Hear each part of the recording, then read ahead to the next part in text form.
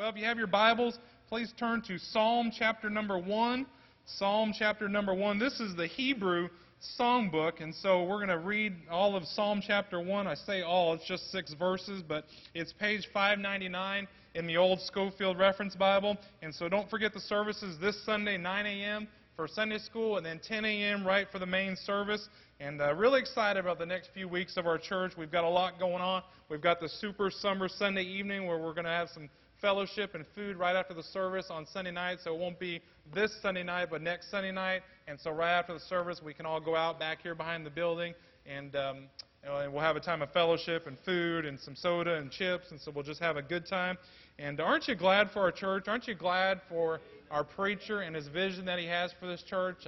I'm excited about it. I'm glad that after 100 years here at Woodland, not me personally, but 100 years of this church being in existence, that there's still a fire and there's still a drive to try to reach people. And I'm glad that our preacher, after 22 years of being here, is still going strong and full of zeal and full of vision for the church. So, I consider myself really blessed to be here and be a part of this church. People often will ask me, they'll say, "How are you enjoying it working here at the church?" And here's my typical answer. Probably some of you have heard it, but my reply is, well, you can't ask for anything better. I've got a great church, I've got a great pastor, and I've got the best boss you could ever ask for. I work for a great boss and a wonderful pastor, and all the office staff have been great. I'm really enjoying it. I feel like I'm a kid in the candy shop just working here, just having a time. And so pray about our Friend Day coming up, Homecoming, Anniversary Sunday. Just continue to pray. Continue to invite. We've been challenged so often lately to let's all do our part and to do that together. Brother Baker challenged us a few weeks ago, and he said our heart will determine our part.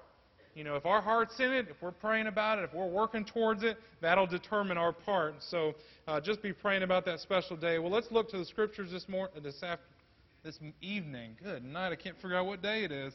But Psalm chapter number 1, and we'll begin reading in verse number 1. It says, "Blessed is the man that walketh not in the counsel of the ungodly, nor sitteth in the way of sinners, nor sitteth in the seat of the scornful.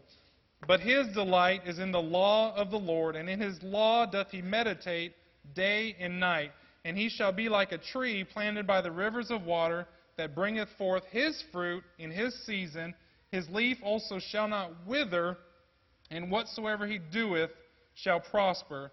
The ungodly are not so, but are like the chaff which the wind driveth away. Therefore the ungodly shall not stand in the judgment, nor sinners in the congregation of the righteous. For the Lord knoweth the way of the righteous, but the way of the ungodly shall perish." Let's go to the Lord in prayer and ask Him to bless the remaining 25 minutes or so that we have together. Let's pray. Dear Lord, thank you for this time together, Lord. Thank you for the Word of God. Thank you for the challenge that it can be to us, Lord, if we'll just dive into it. And as we seek to do that tonight, God, we pray that you will open it up to our hearts, Lord. May we have attentive ears, Lord, and receptive hearts that'll take it in, God, that we will want to go out of here and want to do more for you, Lord. I pray that you bless our time together. Bless our church and our pastor. In Jesus' name, amen. Well, I want to ask you the question this evening: how many would really like to be happy? And I'm talking about happiness according to the Bible. Something all of us want it, but really very few achieve it. People will seek it out a variety of different ways. They might seek it out through recreation. They might get themselves a nice boat, or they might get themselves a camping RV, or go on vacation, or they might seek it out through hobbies. They might have a fancy car, or they might have a motorcycle, or maybe an airplane, or a helicopter, or they might be wrapped up in their work, and they might be wrapped up into making money and making a lot of it, or wrapped up into working long hours, or they might be wrapped up into the next big project at their work. Or maybe they're wrapped up into social outings, maybe going out to eat and spending time with family, spending time with friends, or maybe wrapped up into shopping and heading down to the mall or different things, or maybe sports activities, maybe taking kids to the sporting activities, or being involved in a softball league or a basketball league, or going down to the gym and working out. And all of these things have their place in life. I'm not saying just because I mention them, they're bad, but they all have their place, but they don't ultimately give us biblical happiness. Lots of people expect it. They expect to be happy in life. No one ventures out in life, and maybe, no one would, decide to get married and say, boy, I just want to have the worst marriage ever. They envision a happy marriage. They envision a happy home, a happy life, but very few experience happiness. The U.S. Declaration of Independence, it refers to happiness. Here's what it says. It gives us that little phrase. It says, life, liberty, and the pursuit of happiness. It doesn't guarantee us happiness, but it helps us. It says, hey, we are allowed to have the pursuit of happiness. So it doesn't guarantee happiness, but we are able to try to acquire. Most Americans have not found this thing of happiness. The average American does not know what happiness is, nor do they really know where to find it. It's stated that listen to this, 1 out of 5 Americans will visit a psychiatrist sometime this year. Valium is now a leading selling drug. Why? Because people are unhappy. The number 2 cause of death on our colleges and our university is suicide. Why? Because Americans are not happy. Every 60 seconds in America, someone attempts suicide. That's staggering. Every 60 seconds. We've been in church since 7 o'clock, so now across the nation, 39 different people have attempted suicide. For the most part, Americans are not happy. They don't know what it is, and they don't know where to find it. The God who made us, He wants us to be genuinely, biblically happy. The Bible says in Psalm chapter number 16 and verse 11, it says, Thou wilt show me the path of life. In Thy presence, meaning in God's presence, is fullness of joy. At Thy right hand there are pleasures forevermore. I'm glad that God wants us to be happy. Psalm 84:11 says, For the Lord God is a sun and shield. The Lord will give grace and glory. No good thing will He withhold from them that walk uprightly. Aren't you glad we serve a God that's saying, hey, I don't want to withhold stuff from you. I want to give it to you. And all we have to do is seek it biblically. Psalm 144 and verse number 15, it says, Happy is that people that is in such a case. Yea, happy is that people whose God is the Lord. We look over at Matthew chapter number 5, if you can turn there. Matthew chapter number 5. And we find a very familiar passage of Scripture. It's called the Beatitudes. And in verse number 3 through verse number 11, 9 different times in these 9 consecutive verses, we see the word blessed. Blessed simply means happy. It says, Blessed are the poor in spirit, for theirs is the kingdom of heaven. Blessed are they that mourn. Blessed are the meek. Verse number 6, Blessed are they which do hunger. Blessed are the merciful. Blessed are the pure in heart, for they shall see God. Blessed are the peacemakers, for they shall be called the children of God. Blessed are they which are persecuted for righteousness' sake, for theirs is the kingdom of heaven. Blessed are ye when men shall revile you and persecute you, and shall say all manner of evil against you. So we see that repetitive phrase, blessed. The Bible says in John 13:17, If ye know these things, happy are ye if you do them. You say, well, Brother Mark, I know the Word of God. I know the Bible.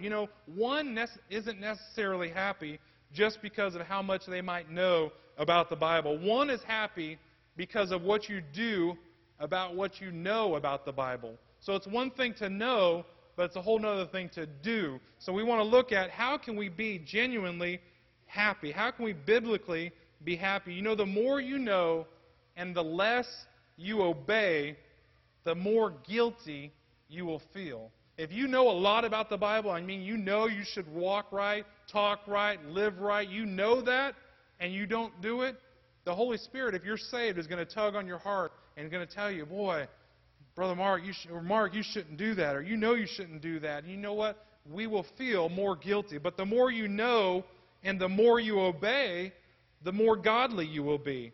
So if we know more and we obey more, we're going to be more godly. Holiness precedes happiness. I wonder if the reason why so many Americans are not happy, it's because they're not living a life by the Word of God. They know maybe to do right, or they know they should be in church, or they know they should read their Bible, or they know they should do this or do that, but they don't do it. The Bible says, if ye know these things, happy are ye if ye do them. You know, happiness is stated 300 times in the Bible, 85 times just in the book of Psalms. You know, God starts off with Psalms and He says the word blessed. God starts off this word. He says, hey, happy are you. Go back to Psalm chapter number 1. We'll look at that. That'll be our scripture for tonight. Blessed is the man that walketh not in the counsel of the ungodly. You know, I'm no English scholar, but I was doing a little bit of studying on this word blessed. Blessed here simply means it's in the plural tense. God wants you to have much happiness. You know, I like that word much, and I like that word plenty of it. I like being blessed and having a plenty of it. And I think about, when I think of that word plenty, I think back to my Bible college days, and I remember so many of us, several of us guys would get together, and we would decide to go out to eat. And several of the places that we went to, they were called buffets. And boy, did we like going to buffets. There was a place called Hometown Buffet. It's kind of like a Golden Corral out here. And I'm telling you, I mean, us as college guys, you know, you work long hours, you're in class all the time, and I like going there because there was much food. And you know what? I could go back for a second helping and a third helping, and I'd get that fried chicken and the mashed potatoes and the wings, you know, with the buffalo sauce all over it. I enjoyed that because, hey, I could keep helping myself over and over again. You know what? God is much the same way. You know, I remember we'd go to Hometown Buffet. I remember we'd go to some of these Korean barbecue places. This was in California, so you had a lot of different ethnic foods. I remember going to the Pizza Hut buffet, and boy, we'd put a hurting on that place. I don't know how they made any money off of us, but I mean, we'd go and, you know, we'd just tell them to keep the pizzas coming. You know, college guys, I mean, you're just starving. You eat 7, 8, 9 slices of pizza, and, you know, and then go back to the dorms and just go, oh, you know, and wonder, why did we do that? And then the next day we're back at Pizza Hut again, doing it again. But God is the same way. He wants us to have much happiness. You know, in the South we might say a truckload of happiness or a boatload of happiness. You know, God's not in the corner just as a killjoy saying, oh, you know, I saved that person, but I don't want them to be happy. No, God's desire is He wants us to be happy. He wants His children to have happiness all over us. He wants us to have the time of our life as we go through this journey. He wants us to follow His wisdom and leadership. You know, how does one become genuinely happy? I want to give you 3 basic points tonight on how to be genuinely, biblically happy. Number 1, we would find that in verse number 1. Number 1, we want to avoid sin. Very basic. Avoid sin. You know what? Happy drivers avoid accidents. Happy drivers avoid accidents. You know, when I'm driving down the road and I see a wreck or I see something that looks like it could turn into a wreck, you know what I'm trying to do? I'm trying to drive defensively. I'm trying to say, okay, that car doesn't look like they see me, and I'm going to try to inch out in the intersection. I'm going to make sure they see me before I proceed because I don't want to get T-boned or I don't want to get hit. You know what? Happy golfers avoid water. Happy golfers avoid sand. Happy golfers avoid trees. Can I get an amen there, Brother Vic? And Brother Vic's a big golfer. But, you know, that's why I don't golf. Because if there's some water, I'm going to find it. If there's some sand, I'm going to find it. If they could just put a little bit of that water and a little bit of sand in that little thing called the cup, I'd probably be a whole lot better golfer. But that's why I don't golf. But happy golfers, they avoid water. They avoid sand. You know what? Happy believers avoid sin.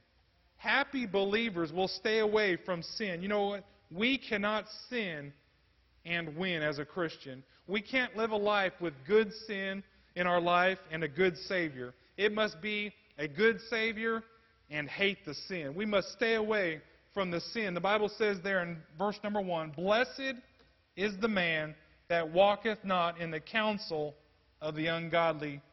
So we need to avoid sin. Letter A, we need to avoid sinful counsel. We need to avoid sinful counsel. The Bible says in Proverbs chapter 14 and verse number 7, go from the presence of a foolish man when thou perceivest not in him the lips of knowledge. Go from the presence of a foolish man. When we get around somebody that's not walking with the Lord and we hear something said, do we flee? Do we kind of just exit ourselves from that conversation? Proverbs 19 and verse 27, cease, my son, to hear the instruction that causeth to err from the words of knowledge. Solomon's saying, he said, hey, my son, cease to hear the instruction that causeth to err from the words of knowledge. You know what I want to say to myself? I want to say to every teenager, every child, every adult, let's avoid sinful counsel. Let's stop listening to unwise counsel. You say, well, Brother Mark, where would I find unwise counsel? Numerous places. I'm glad you asked. We can find it in TV. We can find it on the radio. We can find it on the internet. We can find it just all over in the books we read. If we're not careful, we need to stop listening to unwise counsel. You know what? We cannot suck in or breathe in or take in the sewage of society and be biblically happy. It's not possible. We're not going to be able to take in the counsel of the world and be happy. It just won't happen. You say, I'll watch and what I want and listen to what I want. That's completely true. You can do that, but you won't be happy. You can take in the world, but you won't have biblical happiness. You say, I'll get excited. I'll have a thrill. You know what? A person can jump from a 100-story building and have a thrill, but you know what? It's the sudden stop that's going to ruin the whole trip. You can do as you wish, but you'll never be blessed unless you avoid sinful counsel. You know, parents, summertime is here. You know, our children, teenagers, they've got a lot more idle time. Let me ask you, parents, do you know what your kids are watching and listening to? Do you know what's on their tablets? Do you know what's on their TV? Do you know what's on their iPad or their iPod or Googled Android tablet? Do you know what's on there? We need to help them choose what they watch. We need to help them choose what they listen to. We need to watch what counsel they are taking in. You say, oh, well, that's just music or that's just a movie. Well, they're being influenced by it. Believe it or not, they are being influenced. We need to help them choose wisdom instead of the corruption of the world. So we need to avoid sin. Letter A, we need to avoid sinful counsel. And then letter B, we need to avoid sinful companions. Look at verse number 1. It says, blessed is the man that walketh not in the counsel of the ungodly, nor standeth in the way of sinners. You know, that doesn't mean that we shouldn't love sinners. That doesn't mean that we shouldn't be around those that are saved because, unsaved. A lot of times we think of separation and we're going to be separate from the world. We're going to isolate ourselves from the world. That's not what it's speaking about. It's speaking about, are you a companion with those that are just lifting up evil and doing wrong? Jesus was called a friend of sinners. Jesus never taught us to avoid having any contact with the unsaved. You know, it shouldn't be just our church family and that's it. No one else. You know, I can't talk to anybody because, I just don't want them to influence me. And yes, we do have to be separate from the world, but we're going to have to rub shoulders with this world. We're going to have to go to the workplace. We're going to have to, live next to them and be there. But it doesn't mean we have to go out and hang out with them for the 4th of July party or for the get-together. It doesn't mean we have to go around and watch a football game with them while they're drinking their beer and drinking their alcohol. Yes, we need to have a heart for the lost. But this passage is talking about those that stand with the sinful. They are going that direction. So we need to avoid sinful companions. You know, we've heard it before. If you tell me who your friends are, you know what you're doing? You are revealing your future. You know, back when I was a youth pastor, I remember seeing kids that would get around a certain somebody, and I think, oh boy, it won't be long that they're going to be affected in a wrong way. And you can just see that over time, that they get affected by it. And you tell me who your friends are, and you are revealing your future. That doesn't go just for the children. That doesn't go just for the teenagers. But that goes for us adults also. If we need to be careful who we hang around. Psalm 119 and verse 63, it says, I am a companion of all them that fear thee, and of them that keep thy precepts. Hey, this psalmist was saying, hey, I'm a friend to all those that fear thee. I want that to be my testimony. I want it to be that those that I hang around are the ones that fear God. Those are the ones that follow God. I want to be a companion of those that walk with God. The word companion just simply means to be interwoven with. It's kind of like weaving a fabric. Here's how to choose our friends. Here's how we can do it. Number one, ask yourself, if you are considering a friend, or if you're thinking about maybe who your teenager is hanging around, or your child, ask yourself these two questions. Number one, do they fear God? Does that friend fear God? Are they in church? Are they serving the Lord? Do they have a desire to serve the Lord? And then number two, do they follow God? Do they follow God? You know, if someone's using profanity and committing other sins, you know, they don't necessarily fear God. Or maybe if you have somebody that's maybe trying to be a friend to your child or to your teenager or to even you, and they want nothing to do with church, I would venture to say they don't fear God and they don't follow God. You tell me your friends, and I'll tell you your future. You know, there was a preacher one time I was listening to an illustration. There was a preacher that was getting ready to, he was an evangelist, and he was getting ready to go to a distant state. And one of his preacher friends had happened to hear that he was going to this distant state to go preach. And so the preacher called up this other preacher and said, "Hey, I hear you're going to such and such a state." And he said, "Yes, that's correct." He said, "Hey, did you hear that my boy is in prison?" And the preacher said to the other preacher, "Yeah, I heard that." He said, "Well, I guess I heard you heard what he did." The preacher said, "Yeah, I heard." And this particular young man, he had gotten drunk one night and ended up killing a young lady. And so the preacher said about his boy, he said, "Will you go visit my son in prison?" And the preacher said, "Sure, I won't be too far from there. I'll go visit him." And so he went to that prison, and you know how prison goes. This boy was on death row, and it's not a pretty sight. You know, you don't get to do your hair just any which way. You can't spike it and do all that and have colored hair and all that. I mean, it's death row. You're tied to a chain and a ball and all that. And so the preacher went there, and on the other side of the plexiglass, this boy came up, and he was in his ball and chain. And the preacher sat down with him. He said, "Now, son," he said, "tell me what happened." He said, he started talking, and prior to him giving this illustration, the boy said, "You know, I know I'm saved. I know I shouldn't have done this." And the preacher got concerned. He said, "Son, how did you end up here?" And here are the first two words out of his mouth. He said, "My friends." You know what? His friends took him to jail. His friends led him down that path. Oh, yes, he ultimately made that decision himself. But the first two words out of his mouth was, "My friends." And I want to encourage every child, every teenager, every adult, may we watch who our friends are. You tell me who your friends are, I'll tell you your future. So we need to avoid sinful companions. And then letter C, avoid sinful criticisms. Avoid sinful criticism. You know, there's a crowd that will just mock and scorn. The Bible says in verse number 1, "Blessed is the man that walketh not in the counsel of the ungodly, nor standeth in the way of sinners, nor sitteth in the seat of the scornful." No, I don't want to sit there. I don't want to sit where there's a scorner. You know, the word scorn just simply means to mock with the mouth. And have you ever been around somebody that will scorn, that will mock the things of God? I'm sure you probably have maybe some that you work with, or maybe a neighbor or somebody. But we need to avoid sinful criticism. The Bible says in Proverbs 14 and verse 9, it says, "Fools make a mock at sin, but among the righteous there is favor." You know what? The TV nowadays, it mocks the things of God. It mocks holy matrimony. It mocks, it downplays marriage. You know, the Bible says in Hebrews 13:4, it says, "Marriage is honorable in all, and the bed undefiled, but whoremongers and adulterers God will judge." You know what? Our TVs can be a cesspool if we allow it. It will mock holy things. It will downplay marriage. It will exalt immorality. It will exalt same-sex marriages and just do all this. You know, we need to avoid sinful criticisms. I want to ask you, I want to ask myself, what are we watching? What are we taking in? First, we are to avoid sin. Then we are to avoid, next, number 2, we are to absorb Scripture. You say, how am I going to be happy? If you are going to be happy, we're going to have to avoid sin.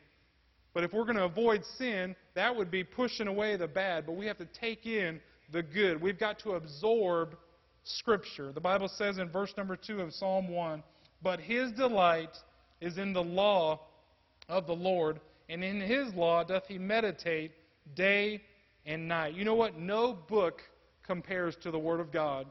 You know what? Books were written for our education, but the Bible was written for our transformation. You know what? All these books, there's textbooks out there, hundreds and thousands of them. They were written that we might learn, that we might get head knowledge. But the Bible was written for our heart knowledge, that we might be transformed by the Word of God. This book stands alone. You know, the couple things about the Word of God is, number 1, it is infallible. It is infallible. There are no errors. It's inerrant. It's indestructible. You know, there was a Voltaire. He was a French infidel years and years ago, about 200 years ago, 250 years ago. And here's what he said about the Word of God. His desire was to see the Bible disappear and to become void and of none effect and not be around. Voltaire said, I want, in 50 years after my death, I want the Bible to be extinct. How many of you have your Bible with you this evening? Lift up the Word of God. You've got your Bible? That's lie number one by Voltaire. Voltaire said after 100 years, he said, I don't want there to be any more Christians on the earth. How many are saved and know Jesus Christ as Savior tonight? That would be lie number two from Voltaire. And you know what? The Word of God is indestructible. No one can destroy it. It's just going to keep going and going. And here's the silver lining in the story. Voltaire died, and in 50 years after he died, you know what happened? The Geneva Bible Society took possession and actually bought his house and ended up storing Bibles in his house. You know, we can't destroy the Bible. It's inerrant. It's infallible. It's indestructible. Now let me ask you, and buckle up, because this is convicting to me, and hopefully it'll hit you.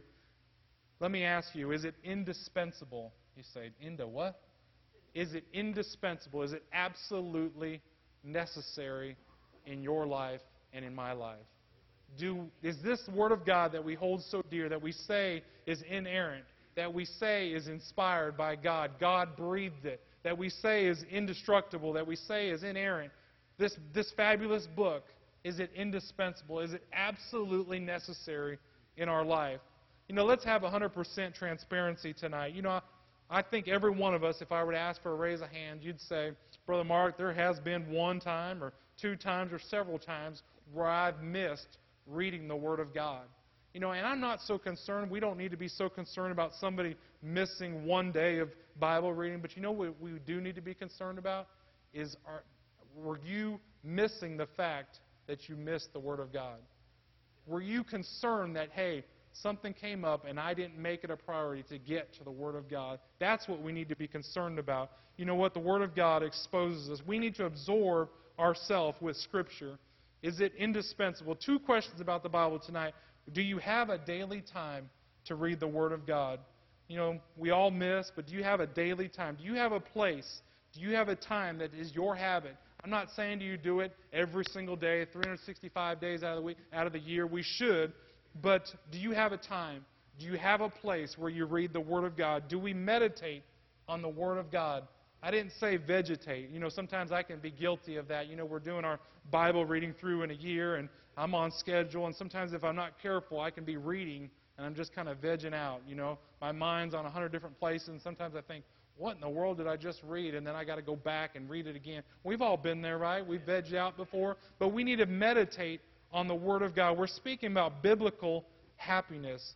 You know, if we're going to get out of the world, we need to get into the Word of God. If we are going to avoid sin, we need to absorb Scripture. The Bible says in Joshua 1:8, this book of the law shall not depart out of thy mouth, but thou shalt meditate therein day and night, that thou mayest observe to do according to all that is written therein. For then thou shalt make thy way prosperous, and then thou shalt have good success. You know, in the Word of God, we only see the word success used one time in the Word of God. And you know what it's tied to? It's directly correlated to the Word of God. If we're going to be biblically happy, if we're going to have success in our life, we've got to be in the Word of God. So number one, we said we have to avoid sin. Number two, we said we have to absorb Scripture. And then if you do those two, here's what the Bible says. It says we will achieve success. We just read that verse about if we'll meditate in the Word of God, we'll have success. Look at verse number 3 in Psalms. It says, and he shall be like a tree planted by the rivers of water, that bringeth his fruit in his season. His leaf also shall not wither, and whatsoever he doeth shall prosper. Boy, I don't know the meaning of all that, but I know it sounds good. I know when it says, hey, you'll bring forth fruit in the season. I know his leaf shall not wither. Boy, I don't want to wither up. Then it says, and whatsoever he doeth shall prosper. I want everything that I touch to prosper. I'm not talking about making money and being a success in the world's eyes, but just making my ministry fruitful and serving our pastor and serving our Lord here at Woodland Baptist Church. I want to be prosperous in those areas. You know what? We'll be planted. This idea is like being transplanted. We're not a struggling little tree, but we have our roots way down deep in the soil. You know what? The water of the Word will nourish us. You know, if we're going to achieve success, we've got to avoid sin, we've got to absorb the Scripture, and then we will achieve success. You know what? I want to be a fruit-bearing Christian. I want to bring about fruit, and we can do a whole study on that, but fruit could be, you know, love, joy, peace, long-suffering, meekness, all that, but fruit can also be souls. You know, the Bible says that he that winneth souls is wise. You know, do we have the fruit of the Spirit? You know what the byproduct of happiness is? You say, well, if I'm going to be happy, what is that going to get me? Obviously, you'll be satisfied. But here's a byproduct of biblical happiness. It's being useful in God's eyes. Are you useful? I didn't say the word used, but I said the word useful. You know, there's satisfaction in knowing that, hey, there's satisfaction to you bus workers on a Sunday afternoon when you head down the road and you're dead dog tired and it was 110 degrees on that bus. There's satisfaction knowing, hey, I had a part to bring boys and girls to Christ. You know, there's satisfaction to a Sunday school teacher who prepared a lesson and came to church and gave it their all and taught that Sunday school lesson. You head down the road and you thought to yourself, boy, God used me. You're not proudful about it. You're not arrogant. You're just glad that God was able to use you. Aren't you glad that God can just use basic people like you, basic people like me, to do about a supernatural work? I mean, isn't it amazing to have a church service and people walk forward and they're crying and they feel the conviction of the Holy Spirit and they get saved? Boy, that's supernatural. That's something beyond our power to think that God can work in such a way and use us. You know what? There's nothing more than maybe somebody feeling useful.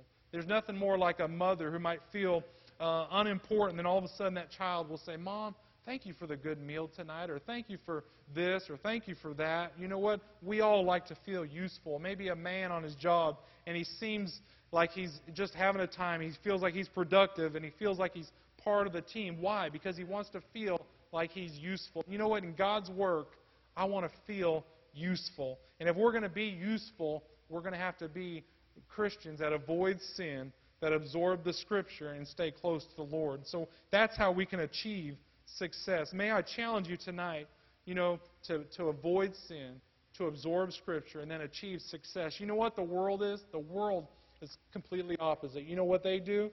They absorb sin. They take in just as much sin as they want. They party. They do this and they do that. That's the world. You know what they do with Scripture? They avoid Scripture. And you know why? They don't have success. They don't have biblical success. And so I want to challenge you. I want to challenge myself. Do we avoid sin? Do we absorb Scripture? And then if we do those two things, we will achieve success. Let's have every head bowed and every eye closed.